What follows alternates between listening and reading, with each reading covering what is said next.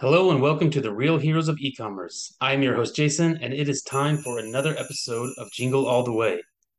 Well, actually, this episode is going to wrap up the first half of our Jingle All the Way series.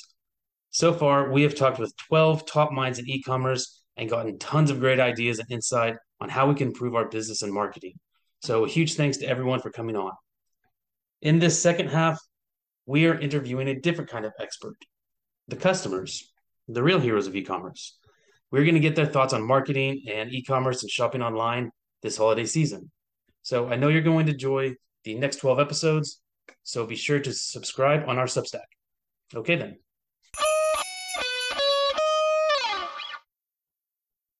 This episode is really cool because we have a friend of the Real Heroes with us, Paul Drexler.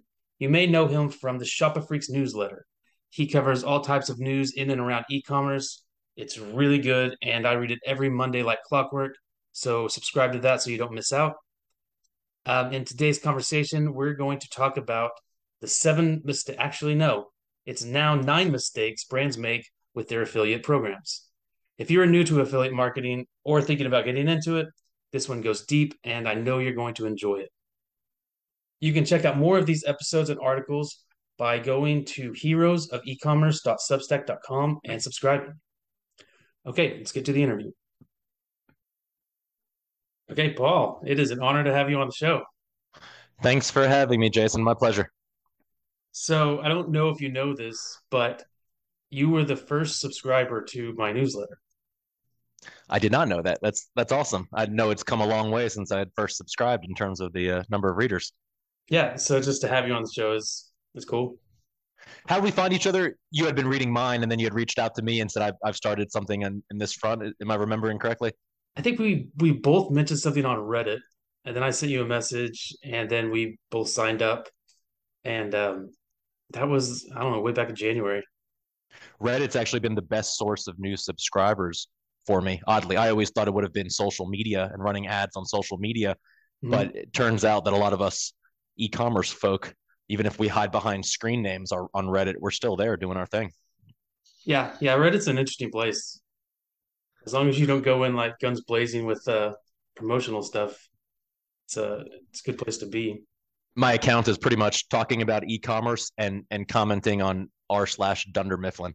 That's pretty much where I hang out. That's awesome.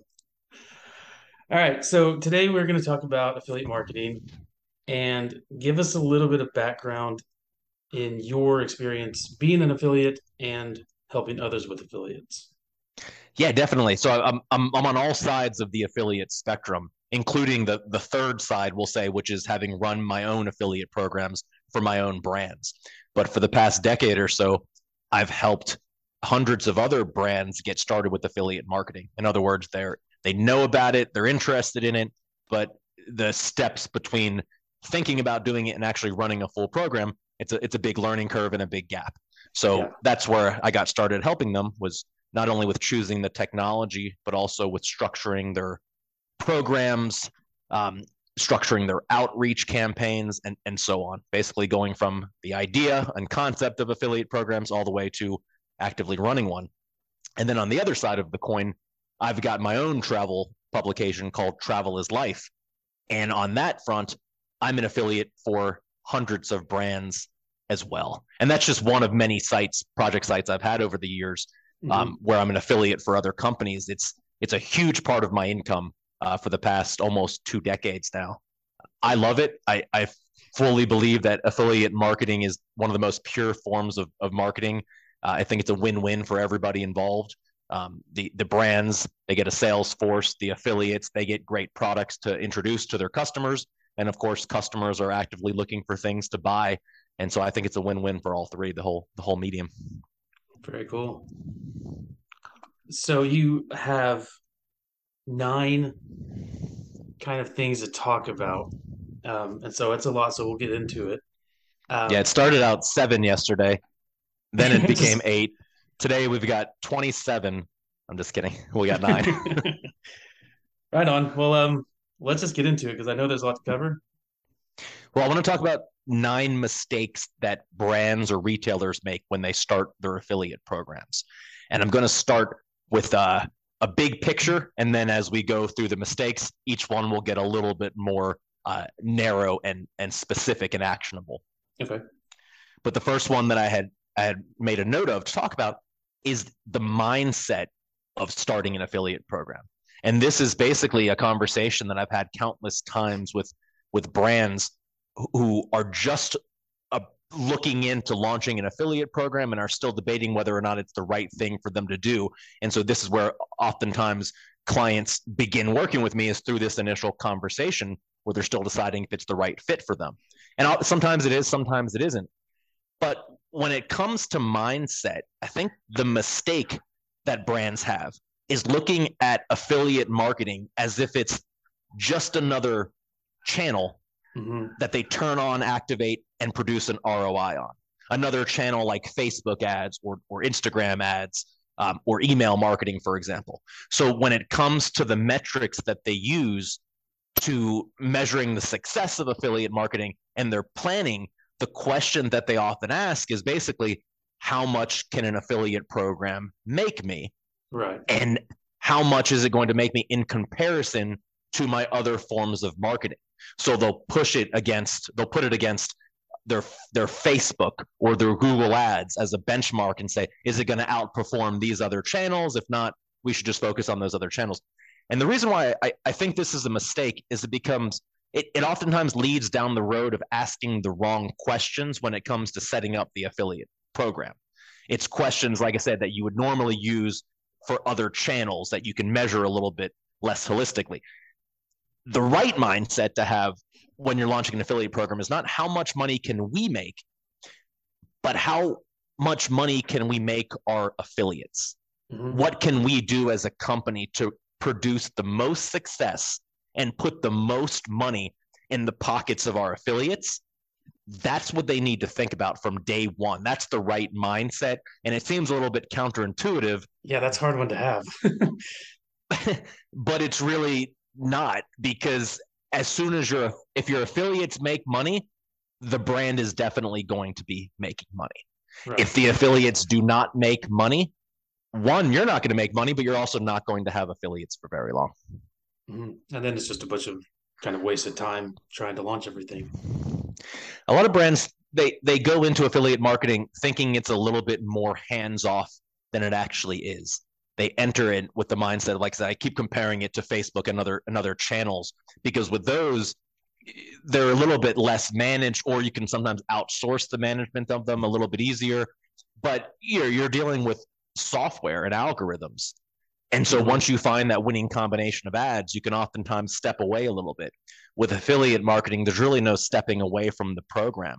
You're constantly going to be doing relationship building, relationship strengthening with your affiliates. You're going to be treating them like business partners, and you don't just onboard a business partner and then expect to send them a check once a year. Typically, business partners expect a little bit more in terms of accountability and updates. And it's the same with affiliates. You've got to keep that relationship alive and keep them excited and wanting to promote your products, because reasonably, you're not the only company, even in your space at this point, that's offering an affiliate program.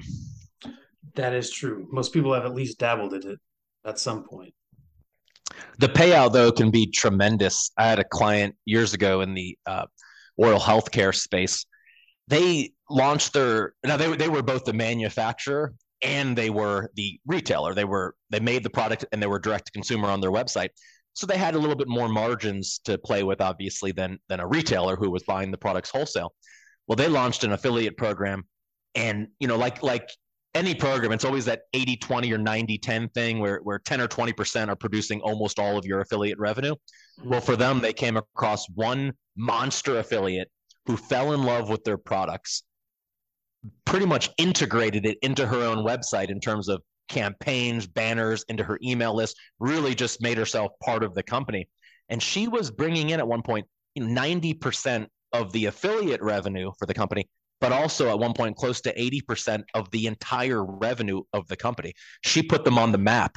She was bringing them in about $4 million a year in sales just from her one mommy blog, her health mommy blog.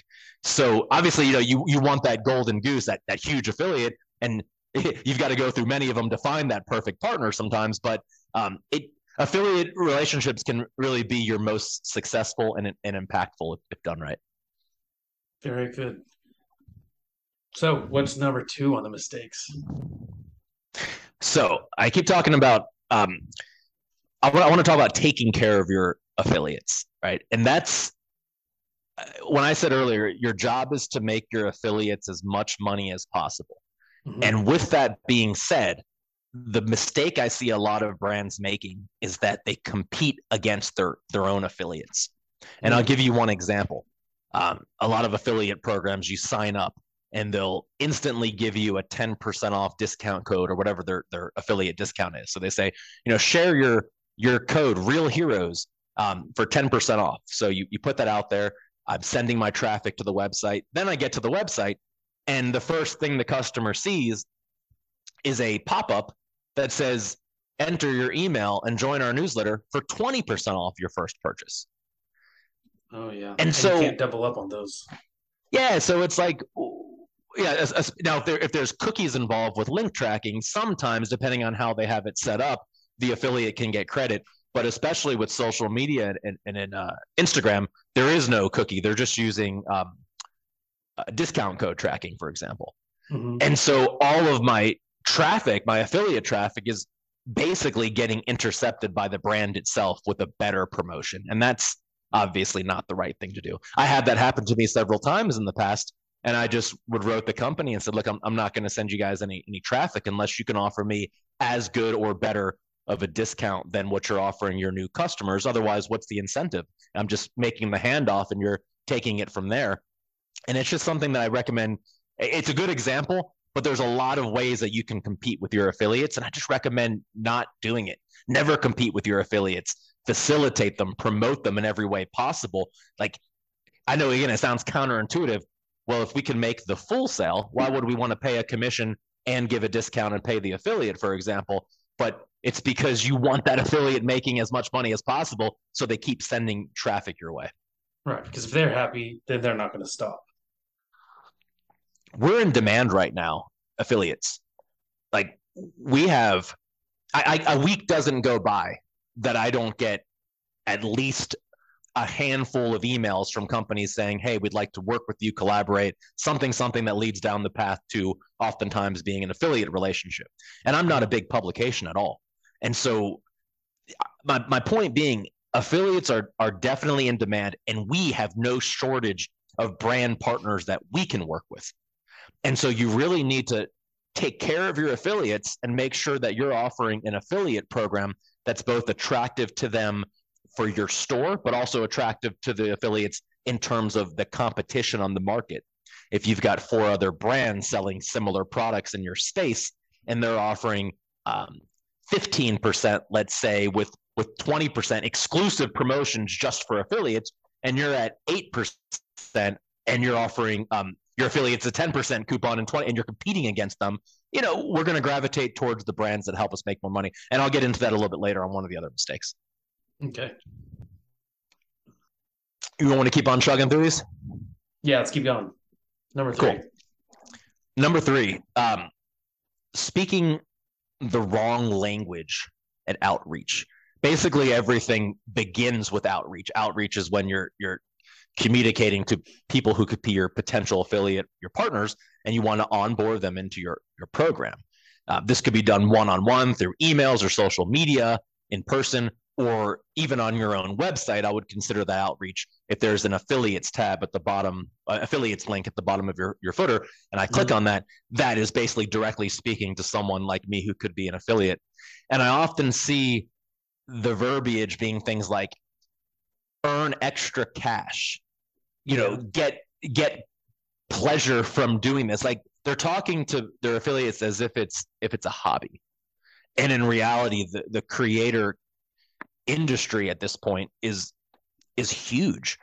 There are more professional creators in 2022 than there ever has been in history. It's a legitimate business right now. And so you should talk to these affiliates as if they're your business partners, using language that demonstrates your ability to help them make as much money as possible, demonstrating that you understand this is a business for you. We want to we want to be proper partners for you to help I've seen a bring lot. you in income.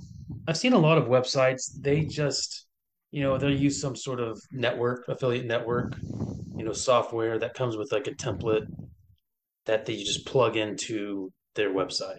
Like that affiliate link just goes on their footer and takes them to this like landing page to sign into that network.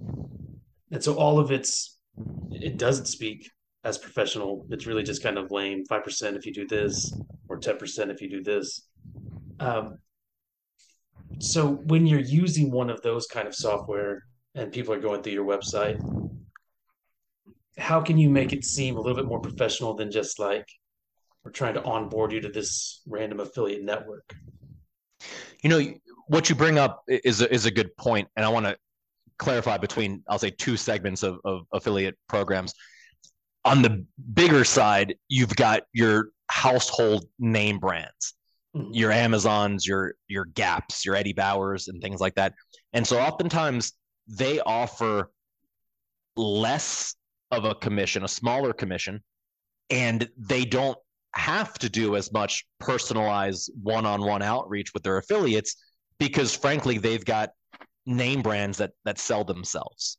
Mm-hmm. So what I'm a lot of the tips that I'm giving and today talking about the mistakes, it's the mistakes of smaller or mid-sized companies that are just launching their affiliate programs. Gap can offer 3% because two reasons. One, they're the Gap and their products are going to sell with or without the affiliate. And two, um, they know that they can close the sale. They have metrics that show their conversion rate. So pretty much, especially I'll say with Amazon, the biggest. I mean, at one point I was split testing traffic. I had a product that I was an affiliate for. I made 15% on directly sending traffic to that brand website. They also sold their products on Amazon, where I believe at the time I only made 4% on the affiliate traffic. I ended up making more money for sending the traffic to Amazon for two reasons. One is that Amazon could just close the sale better than her small brand website could do. And the Mm-hmm. second being that even if a referred customer did not buy that product, they ended up buying a competing product that they discovered from the you might like or in comparison section, or they just bought a television that had nothing to do with the reason I sent them over. I'm still earning the commission. And Right. so through the increase in conversions, the ability to earn on everything and not just the small subset of products that they carried on the consumer on her brand site, it was just more profitable to send the traffic to Amazon. And that's another reason why they can get away with uh, offering a smaller commission. But that makes it really hard for the small brands. When Certainly. Yeah. because I've noticed like a lot of those bigger magazines, um, like Southern Living or Good Housekeeping. Like you go onto one of those and they find a listicle of, Mother's Day gifts. And then like all of those are linking right directly to Amazon, like all of those gift ideas. As a brand before trying to get on some of those websites, like it was really hard to talk to those people to get them to not do an Amazon link, but give like the brand link. And sometimes it's near impossible because think about it from a management side of the coin from those big publications. Mm-hmm. Maybe they're just linking to Amazon, or maybe they have a relationship with impact.com or CJ, for example. And so, although not exclusively Amazon, they're dealing with brands that are exclusively through those two networks that they deal with. Mm-hmm. We're talking about tens of thousands of brands and hundreds of thousands, millions of products for them to pull from. So if they're simply putting together a gift guide, 28 best gifts for Mother's Day this year for moms who like to travel, for example, certainly they could join the individual brands affiliate program, have a separate dashboard to log into, have a separate way to collect payments, separate payment coming their way for a small commission, or they can compile all that into one network and just pull from pick 28 gifts that come from cj.com, for example. So that's oftentimes why a lot of they do it. Just a lot of those bigger publications do it that way, or the smaller ones, even my own buyer guides. I can't say that I don't gravitate towards Amazon, not only because I make more money, but just in terms of ease of putting a guide together. Okay. Is there anything that small brands can do to kind of get you to go direct to their website? Absolutely. One, they can make it worth your while in terms of offering a competitive commission to get you to sign up for their program. Mhm. Two, it's a matter of finding the right affiliates. No matter what, at the end of the day, sometimes a large publication like New York Times might just not be the right affiliate partner for you at this stage of business. And Right. that's something you just have to take into consideration and realize and go after.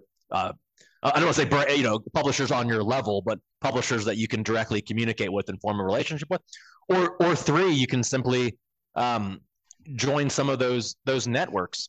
That's a kind of a deep conversation, but there's pros and cons of running your own affiliate program that you manage in house versus partnering with Impact, CJ, ShareASale, and using one of those networks. And one of the pros for the network is what we're talking about right now. Just Mhm. the fact that so many other publishers won't move off network when it comes to finding brands to work with. Okay. Well, in a later episode, we're going to get into that, so we can go deeper on that. But we'll go into number four, and so we can keep track. Cool, gotcha. Okay, so back to the concept of mistakes that brands make when running their affiliate program. Um, the mistake number four I wrote down was they incorrectly assume that the handoff between the affiliate and the brand, the handoff of the customer between the affiliate and the brand, is finished as soon as that visitor clicks over from the affiliate's website or social media over to the brand website. They think, okay, the affiliate's job is done. Now we're going to handle it from here or not handle it. And if we don't do a good job, if we don't close the sale, we move on to the next traffic that comes through. So they kind of look at it as a one-off occurrence. And this is a mistake. And the reason is because, especially in our space, when you're dealing with software and SaaS products and whatnot, they oftentimes have a longer educational process. Not everything is an impulse buy. And so let's say I follow the affiliate, I read their blog, I follow them on social, but I have no relationship with this brand, then it's silly for the brand to think that if I don't buy, that's the end of my point of contact with them. Mhm. They need to work with the affiliates and train them to say, you know, on average, we found that customers visit our website 2 or 3 times, multiple touch points before they become a buyer. We found that they oftentimes sign up for our demo or they sign up for our email list, and then they come in and become a customer later on. And so if you set that expectation with the affiliate at the beginning and kind of train them into how to properly market your products and services to the point that just one offering of that product and that's it is most likely not going to sell that product, then they're going to be in a much better position. Everyone's going to be in a better position. The affiliate's going to make more money, the brand is going to make more money, or the product. And so a quick example, just you and I, like we have our newsletters and whatnot, you know, not every single person opens every single newsletter. Mhm. And so if I just put a sponsor one time in one edition, and that was what I offered that sponsor, I mean, the odds of converting is not going to be very, very big. And Right. so that's why actually at the beginning when I was looking for sponsors, I had a lot of offers of people saying, yeah, I want to sponsor one edition. I want to sponsor 1 month even. And I said, no, I'm looking for one sponsor to be the sponsor for the entire newsletter. I want that same name every single week recurring. Now, obviously, you won't get every affiliate to do that. But my point being that repetition, if repetition is part of your other marketing and sales cycles, then Mhm. why wouldn't it be part of your affiliate sales cycles as well? And so it's smart to train your affiliates and say, look, it might take multiple touch points. Here are some ways that you can laser in on the readers or followers of you that might be interested in this and bring them into your own funnel before handing them off to us or Mhm. in combination with handing them off to us. Does that make sense? I went on a tangent a bit, but does that make sense? It does. I guess it's that thinking of this is a source of traffic rather than what you said at the beginning. This is like more of a business partnership. It's more of a relationship between the affiliate and the brand, not just a source of traffic.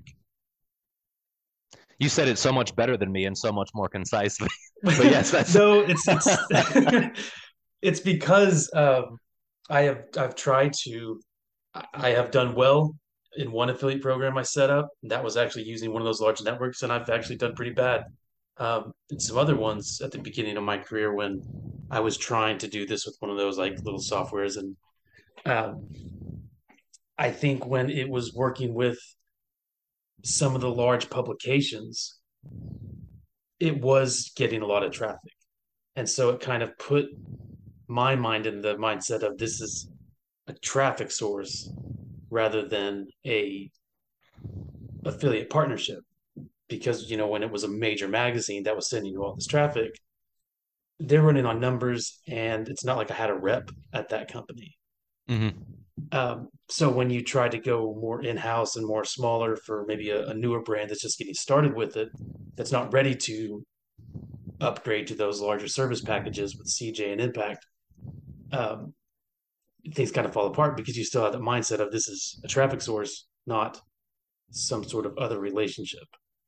And can I give just two quick examples of what we're talking about here? Sure. One being, okay, so let's say I have 8 best of this type of product. That's what my landing page has. So I'm bringing in traffic from that. I could just, whether it's 8 or just best, you know what I mean? My favorite tool for XYZ. I could just from that page directly send people to the website. And sometimes I do of the brand or the product. If that page is enough of an introduction to that product and it's just pass them off. Or on the other side of the coin, let's say I'm profiling 8 products on this landing page. The purpose of this page is to give you an overview of the different options available on the market, not to close the deal for any one of them. So Mm-hmm. it'd be short-sighted for me to, on number 2, send you to that person's website. It'd be better if I had 8 individual reviews or landing pages or comprehensive breakdowns of those products, and I send you from this best 8 landing page to my blog post specifically about that company, and then I hand you off, because at that point I've helped close the sale. I've narrowed down which of these 8 products best fit you. I've further exemplified that, demonstrated that by giving you a deeper breakdown. So now at this point, I've done my job as an affiliate and you're ready to buy. So I can hand you off to the brand website and they can close the sale from there. But you can see how that's a lot more impactful as an affiliate than if I just had 8 best products sent you to each. Now I had 8 tabs open as a customer and it's choice overload. And I'm like, well, what do I do from here? One other example, which is kind of a deep example, it's a big example, and not every. I'm very big into software, and so sometimes the sales cycle for software is a lot deeper than just a impulse product or a shirt or something like that. So maybe instead of just sending you to that person's website, I'll actually offer you something. Learn how I use this tool. So you sign up to my email list. I send you the welcome email that gives you the first example of how I use the tool. And now you get 3 to 5 follow-ups that show you other examples of how I use the tool. So my point being that I didn't just hand off the customer to the brand. I brought them into my own funnel and took them down a path of sales before, or not before, because the whole time I'm talking about the product and linking to it, but I'm also continuing the process because I know that it's not just you're going to buy this after hearing about it one time type of product. And that's where I see a lot of companies, especially companies that will admittedly say our product has a longer education process before people buy, yet they don't necessarily translate that knowledge into working with their affiliates. They just say, well, send us our affiliates and we'll handle it from there. But the readers don't have the relationship with the brand. They have the relationship with the affiliates. So why not extend the education cycle through your affiliates instead of just limiting yourself to extending the education cycle through your own brand website? Very good. And that just quickly leads to number 5. I'm going to gloss over this one really quick because we covered it. Number 5 was not the mistake being not training your affiliates on the best way to sell your products. And so we talked about a couple examples. We don't really need to go much deeper than that. But basically, I'll use it. I've been talking about software a lot and longer educational process. Let's talk about the opposite side of the spectrum, which is quick impulse buys, right? Mm-hmm. we know as publishers and content creators that only a small portion of our audience sees every post that we make. And so we know that on Facebook, it's in the single digits at this point, unless you sponsor. So we know that only a small subset of our audience is going to see it. And then an even smaller subset of it is going to be at a point in that moment when they see it where they're feeling like shopping or I'm not catching them at the right time. And so my point being that, if an affiliate links to your brand and product one time and then doesn't sell anything that one time, we're going to test the waters with this brand. You're not going to have an affiliate. They're just going to hop over to the next product. And a lot of times it's at the, I'll say the ignorance of the affiliates. They're new. They don't have the experience. So if your brand says, let me show you examples of our top performing affiliates, typically they find that the best way to sell our products is to commit to 4 Instagram posts, 3 stories, a link in the bio. And my point being, you show me an example of how this is what's working for other people. We found that repetition really helps with our type of marketing. So when your audience, by promoting it 8 times, it increases the odds of them even seeing the product. But then for ones that see it multiple times or really loyal subscribers, it strengthens the relationship between our 2 companies. And so they're going to be more likely to buy. So you really should train them on how to best sell your products and not just expect them to be experts. Yeah. But on that note, on the opposite side of the coin, oftentimes your affiliates can sell your products better than you. And so you have to learn from that as well. If you have a monster affiliate coming in and just crushing it for you, like, see what they're doing right. And maybe you need to adjust your marketing or sales cycle. And I don't mean to brag, but I am going to brag for 1 second and say, I've been that affiliate for companies before. Like, I've been that monster affiliate. And they actually reached out to me and they say, hey, we wanted to know if we could include what you're doing in our email to go out to our new affiliates so we can kind of show them an example of what you're doing. And I was like, no, hell no. I don't want them copying me. The good ones are going to eventually copy me anyway, but I don't want to sit here and train them how to do it. I want to, if you guys want to like give me a piece of the affiliate action underneath me, that's a different story. I'll train everyone for 5% of their sales on how to do it. But I was like, but anyway, whether I gave them permission or not, they certainly could have. They respected that I said no. But my point being, you'll find those great affiliates that do a better job than you, and you can learn from them as well. That's cool. So this jumps us into number 6, which we've covered a little bit, but number 6 is not setting realistic expectations for your affiliates. I gave one example earlier of that, which is training your affiliates. And so if you didn't train them and you just said, hey, can you make one post for us? And the affiliate doesn't sell anything from that post, they're not going to be an affiliate for very long. So it's more difficult for you, the brand, to come back and say, well, we actually get the most success from people if they do this, this, this, and this. They should have set that expectation from the very beginning about what works. They've immediately kind of eroded the trust between the affiliate by now trying to slip things into the process versus being upfront about how you'll get success if you do this process. And then the other expectation I see is too high of an expectation in regards to hitting tiers or getting paid. So, for example, they'll say, sell more than 5 of our products in a month and you earn this much. Sell 10 and you earn this much. So it's like a rising tier. But the problem with that is that it doesn't really encourage me to get started with you. And I'll give you a quick example with hosting, like hosting services. So on one hand, you've got WP Engine, which I think it's been a minute since I've looked, but maybe they offer like $150 for every new customer that they send away. Then you've got Cloudways. They're both great hosts, don't get me wrong, but Cloudways is the tiered system. And so Cloudways says, your first 5, we give you $50, then we give you $75. So it's like, who am I going to want to promote as an affiliate? The one that pays me more or the one that only pays me more if I sell more? Because perhaps my business is a little bit seasonal in nature, or perhaps the way I market hosts isn't an ongoing steady thing. So on every month I'll sell 3 to 4 hosting packages, but then a few times a year when I do my email campaigns, I'll sell 30 to 40 hosting packages. It's like, well, I'm a good affiliate. Like, so that's just a quick example, but the idea being make sure that I know you want your affiliates to all be monster power affiliates, but you've got to make sure that you're setting up your new affiliates for success immediately. Because if they don't get immediate success, they're never going to make it to the monster affiliate category. Very cool. It's a balance.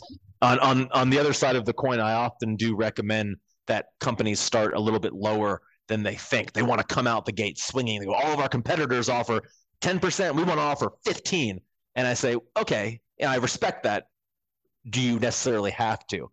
Because maybe you want to leave a little bit of your margin on the table for doing bonuses for let's say you want to liquidate a product. You can come back later and say, now we're offering 20% in between now and the end of the year on these SKUs right here or this category.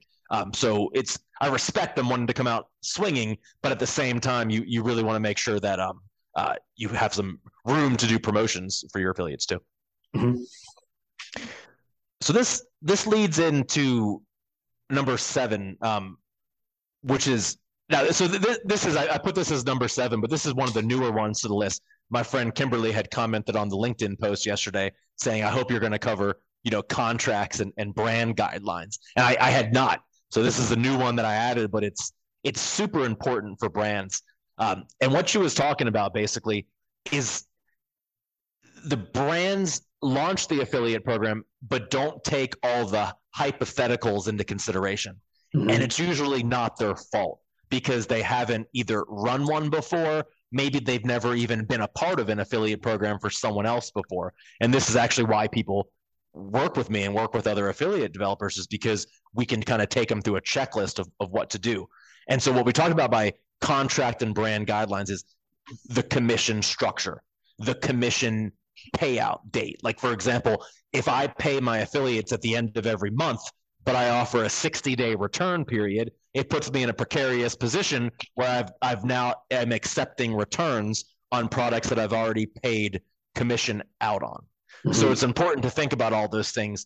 Obviously, you can't go too crazy. It's the only way. You have to wait 6 months to get paid. So there's always a balance. But it's important to consider these things and put it into your contract that here's when you get paid. We leave time for our return period. We pay this way. We only pay via PayPal. There's a fee that comes out of it. Blah blah. Just setting all the expectations in terms of when and how you get paid.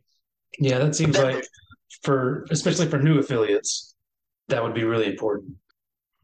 Don't understand that, like, what is it called? Like net 30, net 60. That's like, okay, you're gonna have to actually wait.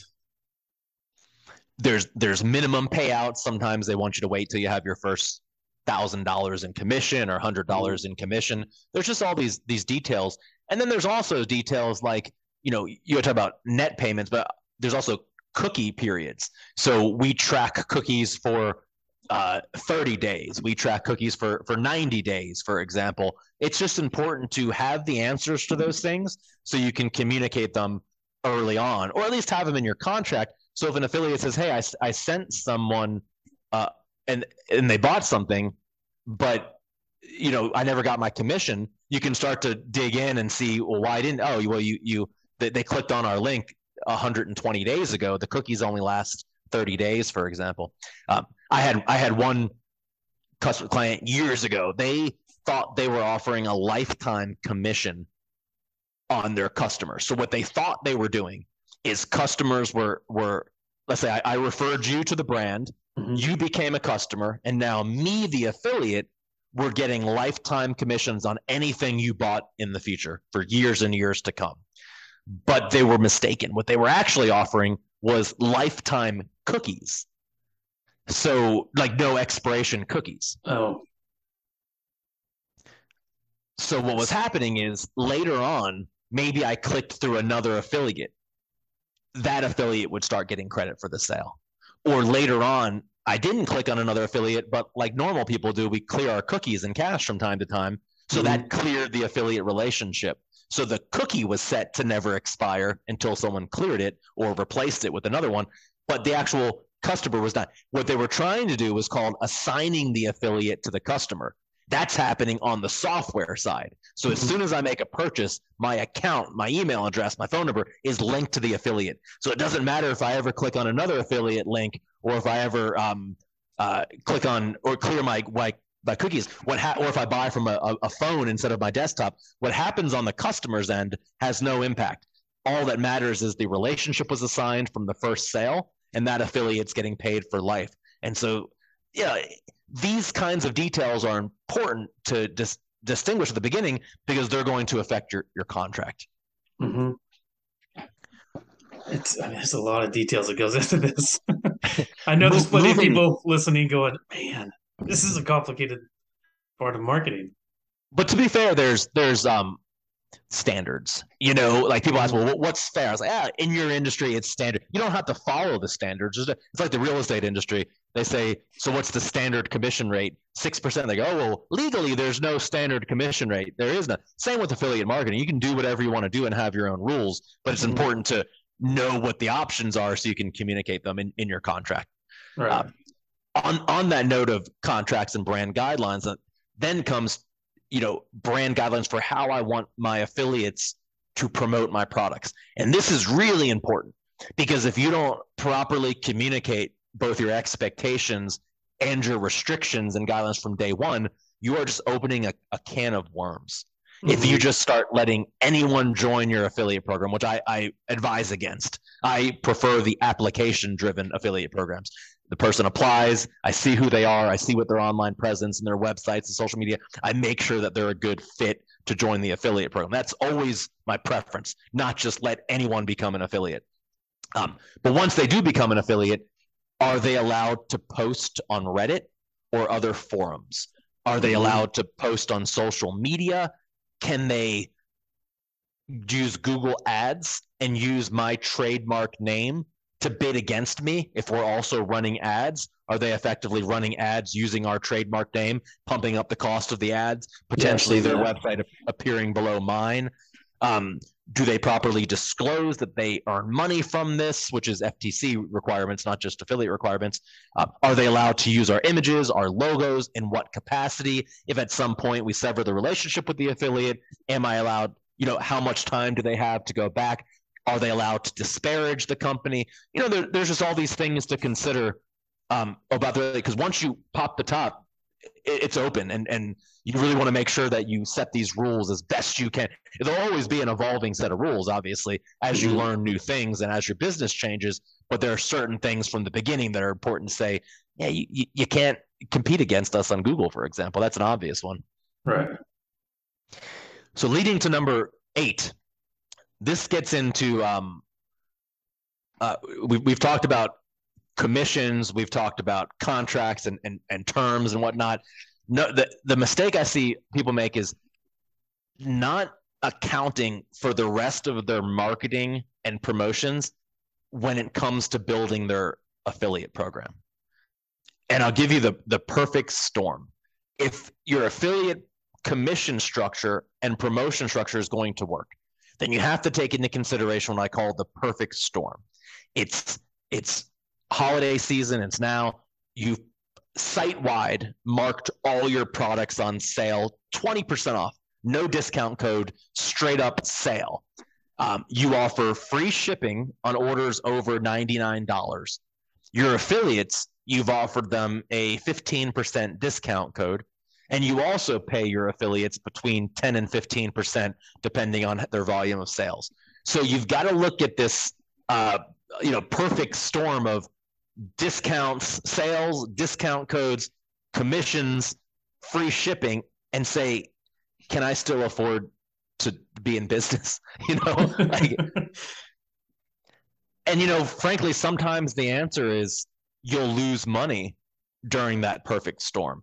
And that's not necessarily a bad thing. It's just something to take into consideration. If you've got a really high lifetime value of your customers, maybe you can afford during that perfect storm to lose $5 or $10 or even $20 in that rare circumstance, because now you've got that customer in your ecosystem, and then you can do your own marketing, and they're going to be worth a lot more than negative 20 in the future. But you've got to be pretty big and know your numbers pretty well to realize that. So for the most part, I tell people just to take out your spreadsheet, do your math, and realize that this has got to work. I was also talking about competing against your affiliates early on. And so my point being is just your affiliate program should not run in isolation of every other marketing that you do. Your affiliate program should run, in conjunction with it. And so you've got to, when you're structuring it, think about what are the regular sales we do each year? What are our discounting? Some companies don't discount. So why would our affiliate program discount? So if we don't discount, what do we offer them? And so it's just kind of looking at it from a top-down view of how does this work with the rest of our marketing, which seems obvious, but people just don't do it sometimes. Yeah, it's kind of slips by. So what do you think? Number 9, and then I'll let you go. Okay, let's do it. Okay. So I just said that oftentimes brands will accidentally, isolate their affiliate program from the rest of their marketing, which is not right. Not only in terms of discounting and promotion, but in terms of just leveraging their creators in their affiliate program to the rest of their marketing. So the mistake that I see people making is not promoting their own affiliates. Mm-hmm. If they've got good affiliates, like I said, sometimes they'll get affiliates who can sell their product better than them. Sometimes they'll get affiliates that are incredible photographers, video makers, content creators. And so use this, like leverage all this amazing stuff and promote your affiliates. But the reason they don't do it is because, well, why would I share this person's post that if on our brand website? Because if I share that, people are going to click through and then we'll have to pay them commission. But we were sending them through our Facebook, for example. But that's just the wrong way to look at it. Why wouldn't you want to do that? You're making your affiliate more money. You're supporting them. If they really are a good affiliate and aligned with your brand, then your followers should overlap. Mm-hmm. If they don't overlap, you've probably got the wrong kind of affiliate anyway. And so I think, like I said, the mistake they make is just looking at the affiliates. Leads back to number 1, which is, how do I make as much money as possible for my brand, is the wrong mindset. The right mindset is, how do I make my affiliates as much money as possible? What can I do to support them and promote them and build their brands alongside mine? Those are the long-term partnerships that are going to make this the most successful affiliate program that we, on the planet, in the industry, amongst our competitors. The ones that don't, their affiliates are going to jump ship as soon as a better offer comes around. Yep, I have seen it happen before. Get a lot of people signing up, and then it just doesn't go anywhere. That was quite a comprehensive overview. Once I get started, I go off. But yeah, it's a lot of information, but it's definitely not rocket science. It just takes being organized and going about it in the proper way when you're structuring your affiliate program. Or even if you already have your affiliate program, it's not like it's too late. Everything's a work in progress, including existing affiliate programs. So if you're a brand that's listening to this and you've got an affiliate program and it's not working as well as you'd like it to, maybe think about some of the things we talked about today and say, are these possibly some of the reasons why? How can we change it? No one's ever going to come back. None of your affiliates are going to be upset if you ever come to them and say, we want to offer you more money. We want to make this program better for you. We want to make you more successful. So if now is the time to do that, while every other competitor is jumping onto they call it the creator bandwagon now, but really the industry's been around forever. Affiliates, creators, however you want to pitch it, it's people with audiences pitching brands. Everyone more than ever is getting into it now. They realize the power of this medium.